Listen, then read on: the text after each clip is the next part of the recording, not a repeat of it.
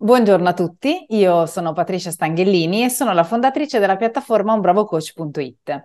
Oggi siamo in compagnia di Simona Campo, che è una nostra coach professionista che ci racconterà un pochino chi è, che cosa fa e un po' ci illustrerà il mondo del coaching dal suo punto di vista.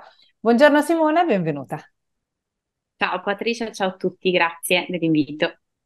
Allora, Simona, direi che potremmo partire un pochino dalle presentazioni. Senza Ok. svelarci tutto subito, raccontaci un pochino chi sei e come ti sei avvicinata alla carriera del coach. Ok, allora io mi chiamo Simona, come ha anticipato Patricia, ho 37 anni e mi sono avvicinata al coaching da circa 3 anni. Penso che tutti più o meno siamo passati durante il 2019-2020 da qualche domanda in più sulla nostra esistenza per via della pandemia, naturalmente. Lì devo dire che per me è cominciato un po' un momento di riflessione importante su di me. E poi per me è subentrato anche qualcos'altro, nel senso che ero incinta durante la pandemia e l'anno scorso ho avuto un'altra bimba, quindi diciamo che in questi ultimi 3 anni c'è stato un attimo di aria di cambiamento nella mia Travolgimento. vita, esatto. Però 3 anni fa ho scoperto per caso il coaching perché ero in un momento di anche crisi interiore e in un momento di revisione totale delle scelte che avevo fatto fino a quel momento sulla mia vita e da lì ho scoperto che quello che mi piaceva fare in modo anche un po' naturale, cioè motivare le persone, era un lavoro, quindi esisteva questa figura e ne avevo bisogno sia per me in quel momento, sia per imparare quali strumenti pratici potessero supportare poi il cambiamento delle persone. Quindi ho deciso di diventare coach in quel momento, ho cominciato a studiare, ho fatto io stessa un percorso di crescita guidato e da lì è partito tutto.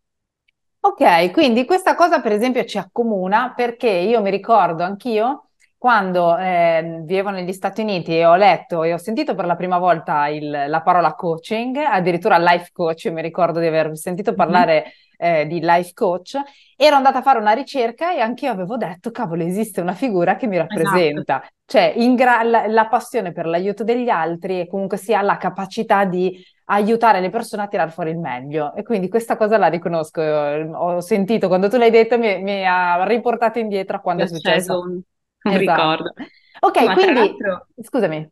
no, scusami, mi hai acceso anche un link importante, nel senso che tu hai citato gli Stati Uniti, e un po' credo anche per la tua formazione, la tua esperienza, è proprio quello che è stato per me la svolta, nel senso che io questa parola l'avevo sempre sentita associata ai film americani e pensavo fossero qualcosa un po' fuffa, cioè qualcosa di inesistente, cioè non pensavo che invece fosse qualcosa di molto pratico, di tangibile e che esistessero degli strumenti per aiutare il cambiamento delle persone. Quindi da lì mi si è veramente accesa una lampadina.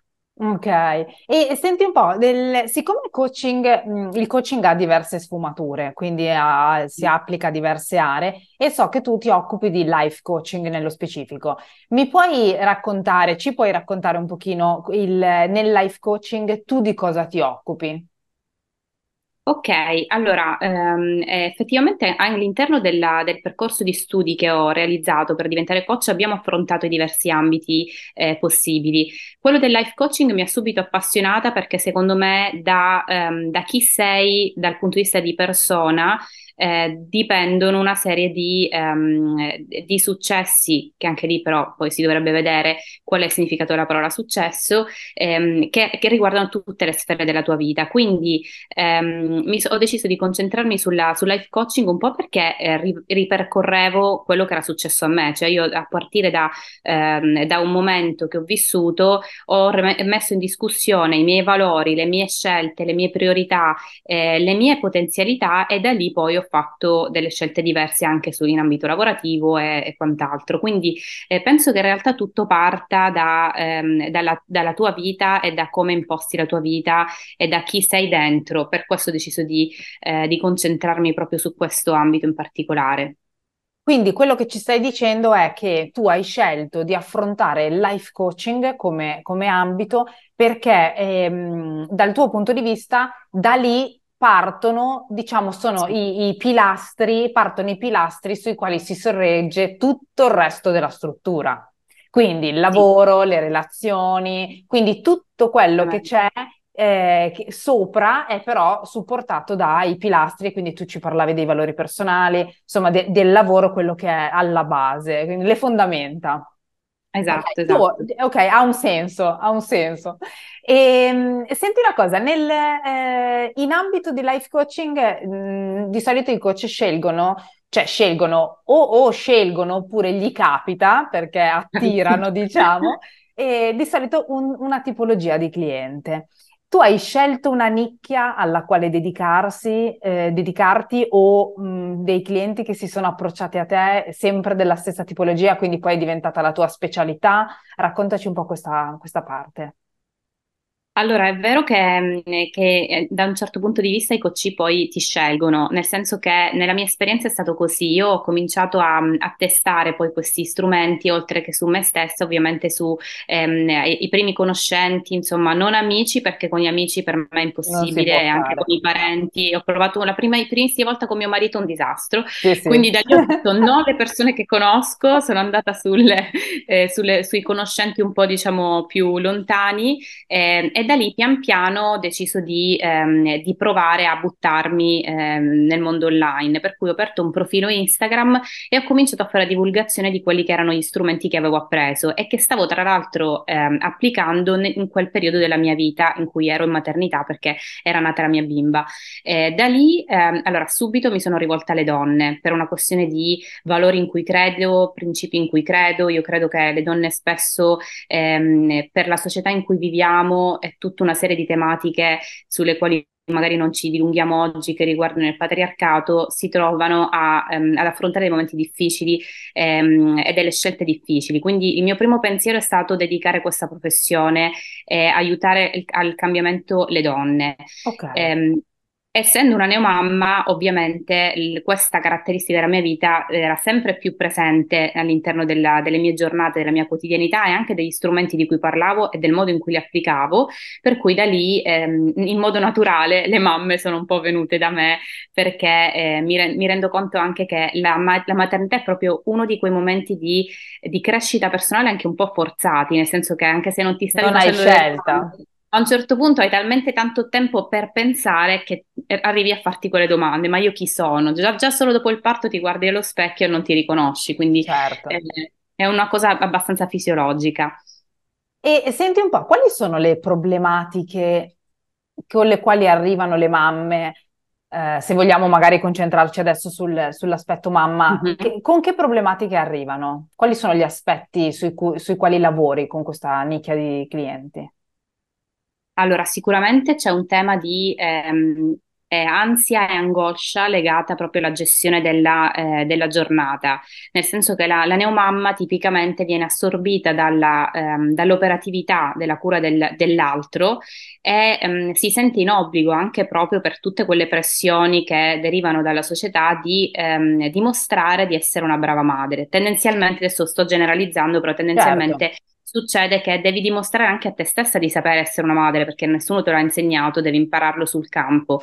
Quindi giorno 1, giorno 2 passano i mesi, se non ci hai pensato bene, se non hai seguito qualche alert che ti è scattato in testa, ti trovi a non sapere più chi sei, a non saper fare null'altro, almeno a crederlo, se non cambiare un pannolino, perché sostanzialmente tutta la tua giornata è dedicata a intrattenere questa persona, questa mini persona, a organizzare la casa e tu sei totalmente in secondo piano. Quindi le mamme arrivano da me o con la voglia di non arrivare a questo punto di rottura, ok, perché hanno magari avuto modo di vedere i rischi in altre mamme, piuttosto che magari hanno trovato profili come il mio prima di arrivare a quel punto, oppure arrivano che hanno già superato quella soglia e hanno bisogno di ricostruirsi in toto, quindi di capire quali sono adesso le loro priorità, soprattutto legate al lavoro, perché naturalmente poi una mamma arriva sempre al momento in cui o decide di fare la brava mamma e non è più una brava lavoratrice agli occhi degli altri, o viceversa, ma non si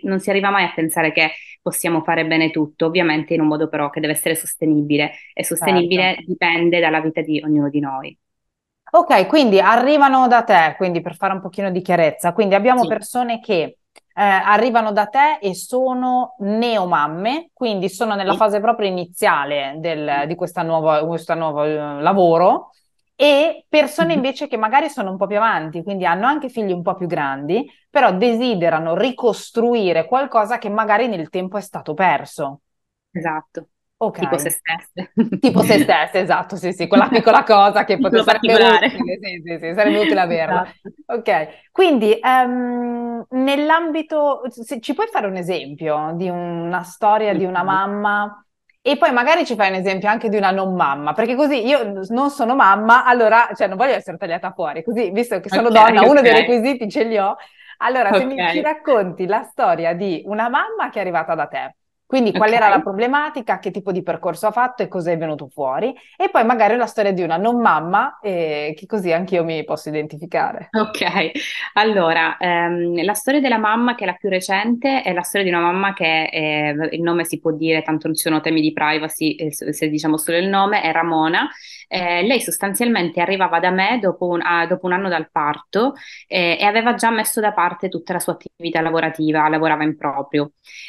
Quindi si era dedicata a questo bimbo che era il suo secondo, si era dedicata alla casa e le giornate volavano via senza che lei avesse modo o tempo a suo dire, di gestire qualcosa per se stessa, tra cui anche il lavoro che era un bisogno, perché comunque le bollette le paghiamo tutti, e Certo, quindi è arrivata da me diciamo, con questo tipo di angoscia e anche con la voglia di rivalersi sul lavoro, quindi di realizzarsi e cercare di raggiungere degli obiettivi lavorativi.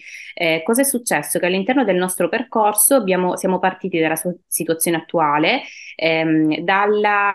ci siamo rese conto insieme che lei non si stimava più perché non era riuscita a realizzare altro oltre all'essere madre, e sostanzialmente sottovalutava una serie di aspetti del suo carattere che invece erano molto potenziali e che avrebbero potuto portarla a sorreggerla anche nei momenti di difficoltà.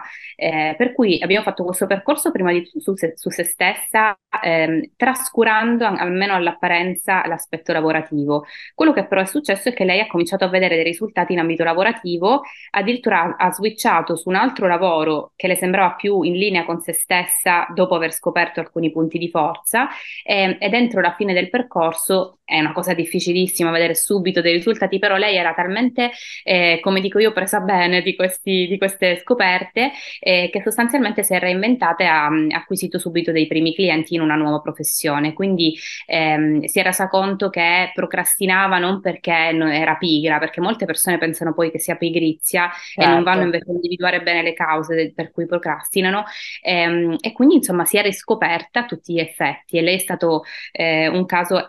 Quello che succede è che io sponsorizzo spesso e che in questi casi ti viene poi voglia di fare la madre e la donna di casa meglio perché sei realizzata tu in prima persona, Soddisfatta, quindi certo. riesci ad essere al tuo 100% in tutti poi gli ambiti della tua vita. Ecco perché dico che bisogna partire da chi si è.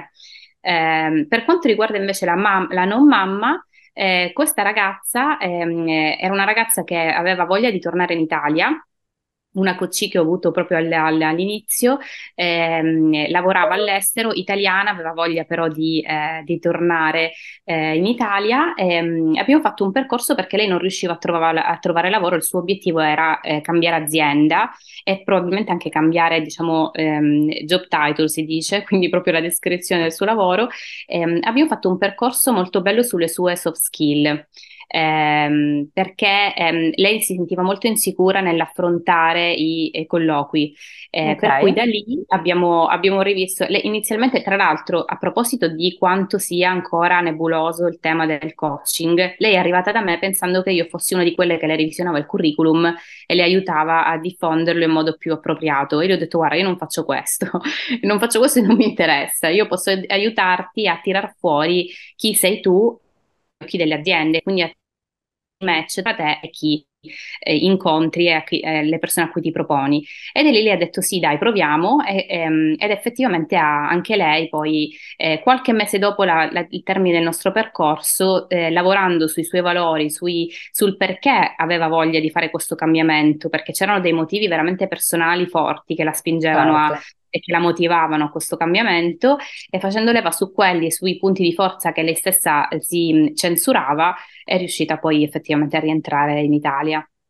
Allora, sono due storie molto belle e mi fanno, vorrei fare un po' di chiarimenti Mhm. per chi ci sente. Sì, Allora, quello che nel primo caso la coach, che poi io per facilità chiamo cliente, così almeno siamo chiari ok. con chi ci sente, e la prima cliente è la mamma, è una cliente che è riuscita a vedere i risultati durante il percorso. Questo è un caso, come diceva appunto Simona, non è sempre così, ma non è sempre così e non è che è uno svantaggio questo, perché il coaching Mhm. è una tipologia di supporto che ti permette di acquisire degli strumenti che tu metti poi in campo successivamente nella tua vita. Quindi i risultati non sempre si realizzano completamente, si raggiunge completamente l'obiettivo di vita durante queste 8-12 Mhm. sessioni, perché sennò saremo dei maghi, ma Esatto. noi diamo degli strumenti che poi la persona interiorizza a tal punto da continuare ad applicare durante la sua vita e continuare ad ottenere dei risultati e migliorare la sua performance nel tempo. Quindi questo è quello che poi è successo alla tua seconda cliente. Quindi il fatto che Esatto. lei abbia, dopo qualche mese, sia riuscita a realizzare quello che era l'obiettivo è perché avevamo seminato molto bene. Quindi, Mhm. se vogliamo fare una metafora, voi dovete pensare che nel coaching pensiamola ad una pianta, ok? Quindi abbiamo un terreno. Beh, voi piantate il seme e il coach vi dà lo strumento per fertilizzare questo terreno in maniera tale che questo seme possa dare il meglio che ha. E continuando a Esatto. fertilizzarlo, il fertilizzante vi viene consegnato e quindi voi continuate poi nel tempo e da questo seme nasce poi la pianta e i frutti di conseguenza. Quindi è proprio il potere rimane al cliente, non è il coach Mhm. che fa la differenza. Il coach è un facilitatore di questo processo Esatto. e vi mette in pista tutto quello che vi può servire per dare il massimo. Poi ovviamente lo sforzo da parte vostra sarà la ciliegina che completa il percorso. Quindi sì. E senti un po', a proposito di questi strumenti, Sì. ogni coach, siccome ogni coach della piattaforma unbravocoach.it ha ovviamente un'estrazione diversa, si Mhm. arriva da scuole diverse, tutte accreditate dall'International Coaching Federation, quindi abbiamo tutti un livello, uno standard qualitativo molto molto alto e sia anche di competenze che professionale. E ogni coach ha degli strumenti che derivano un po' dalla sua formazione personale, Mhm. da quello che ha acquisito durante ovviamente le certificazioni e un po' anche dalla sua curiosità, da quello che studia poi parallelamente. Tu hai qualcosa che utilizzi spesso in sessione, uno strumento che tu sai che è un evergreen e ti piace applicare con i clienti? Allora, sì, è uno strumento che utilizzo tantissimo recentemente, che è lo strumento che si chiama CIA, che è un acronimo che sta per controlla, influenza e accetta. Perché lo utilizzo spesso? Perché è ottimo per l'allenamento. A proposito di quello che dicevi prima, noi insegniamo e diamo gli strumenti poi ai coach e ai clienti, come dicevi tu stessa, per allenarsi, perché è un allenamento mentale, un po' come avviene in palestra, per cui non c'è un momento in cui, ok, ho finito questo allenamento, sono a posto, ma sono strumenti che puoi utilizzare, anzi che vanno utilizzati il più spesso possibile per avere proprio dei benefici. E credo che questo strumento di cui vi parlo sia ottimo per la gestione dell'imprevisto. Poi Patricia sa, perché abbiamo tentato di fare questa intervista anche ieri, che non sempre, cioè che è veramente difficile da attuare perché hai visto tu stessa la differenza in me tra ieri e oggi e come in realtà io Certo. abbia vissuto un momento di piccola frustrazione, se così possiamo dire, per l'essere stata interrotta. Abbiamo dovuto poi interrompere l'intervista perché mio figlio veniva in continuazione a disturbarci. E qui, allora, parlando di questo piccolo imprevisto, che è un esempio ed è veramente molto semplice, quello che ho fatto io stessa per farvi l'esempio e spiegarvi come funziona lo strumento è stato rendermi conto ovviamente dell'emozione che provavo in quel momento e della anche piccola frustrazione per l'interruzione, quindi per l'imprevisto che stavo vivendo. Ehm, Non l'ho gestita sul momento, nel senso che con Patrizia mi sono scusata ed ero molto dispiaciuta di quello che stava succedendo. Una volta volta chiusa la telefonata e riprogrammata l'intervista con lei, ho cercato di lavorare sulla ridefinizione di quel momento. Quindi per me non era stato, come invece avevo detto anche a Patrizia, una perdita di tempo, ma un modo per conoscerla, per affrontare dei temi che avevamo voluto, che volevamo affrontare insieme.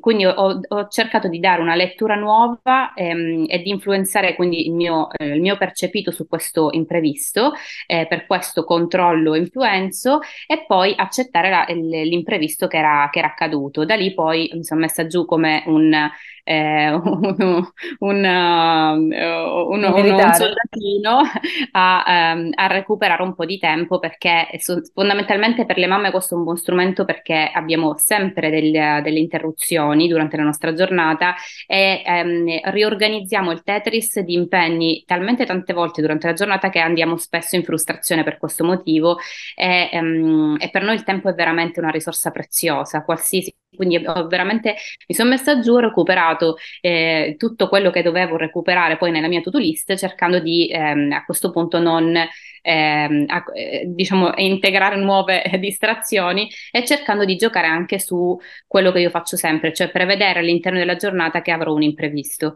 Quindi questo mi ha aiutato moltissimo ad accettare, che è l'ultimo passaggio del nostro strumento, accettare questo piccolo imprevisto. Quindi, ricapitolando, sono tre passaggi mentali che bisogna fare per gestire un imprevisto, a partire dal controllo, che non è il controllo dell'imprevisto nel senso che lo devo risolvere, ma è il mi rendo conto di come io sto reagendo a questo imprevisto, provo ad influenzare la mia reazione sull'imprevisto e poi accetto, lascio andare e in qualche modo riprogrammo. Quindi Certo. questo lo trovo veramente molto, molto utile per le mamme che appunto vivono veramente spessissimo queste situazioni.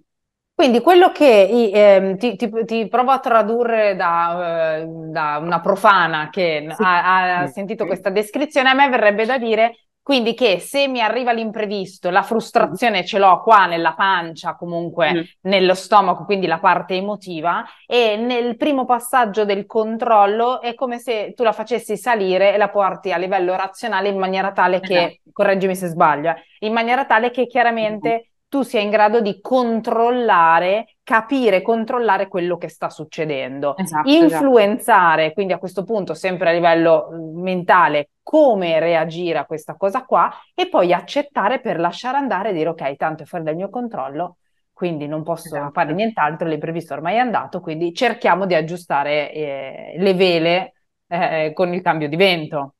esatto, Ho capito esatto. Poi una bene? cosa che ho scoperto, sì, è esattamente così che lo vivo come esercizio e che lo propongo.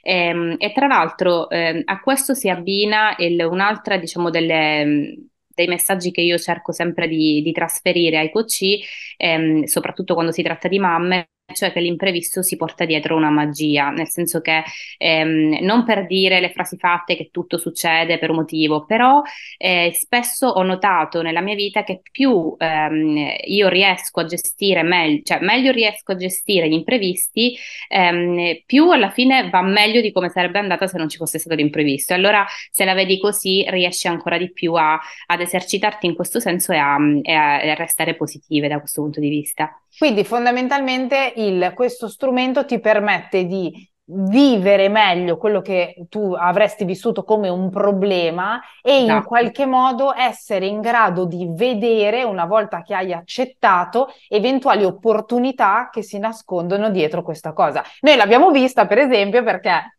il suo bimbo è esatto, entrato e ha fatto un po' il matto ieri, quindi abbiamo interrotto ma lei, il vantaggio è stato che lei ha avuto la possibilità di rifarla oggi, fare questa intervista e aveva, insomma, era più tranquilla, eravamo tutte più fresche perché esatto, ieri era fine giornata, invece oggi l'abbiamo fatta inizio esatto, giornata, quindi opportunità anche per me.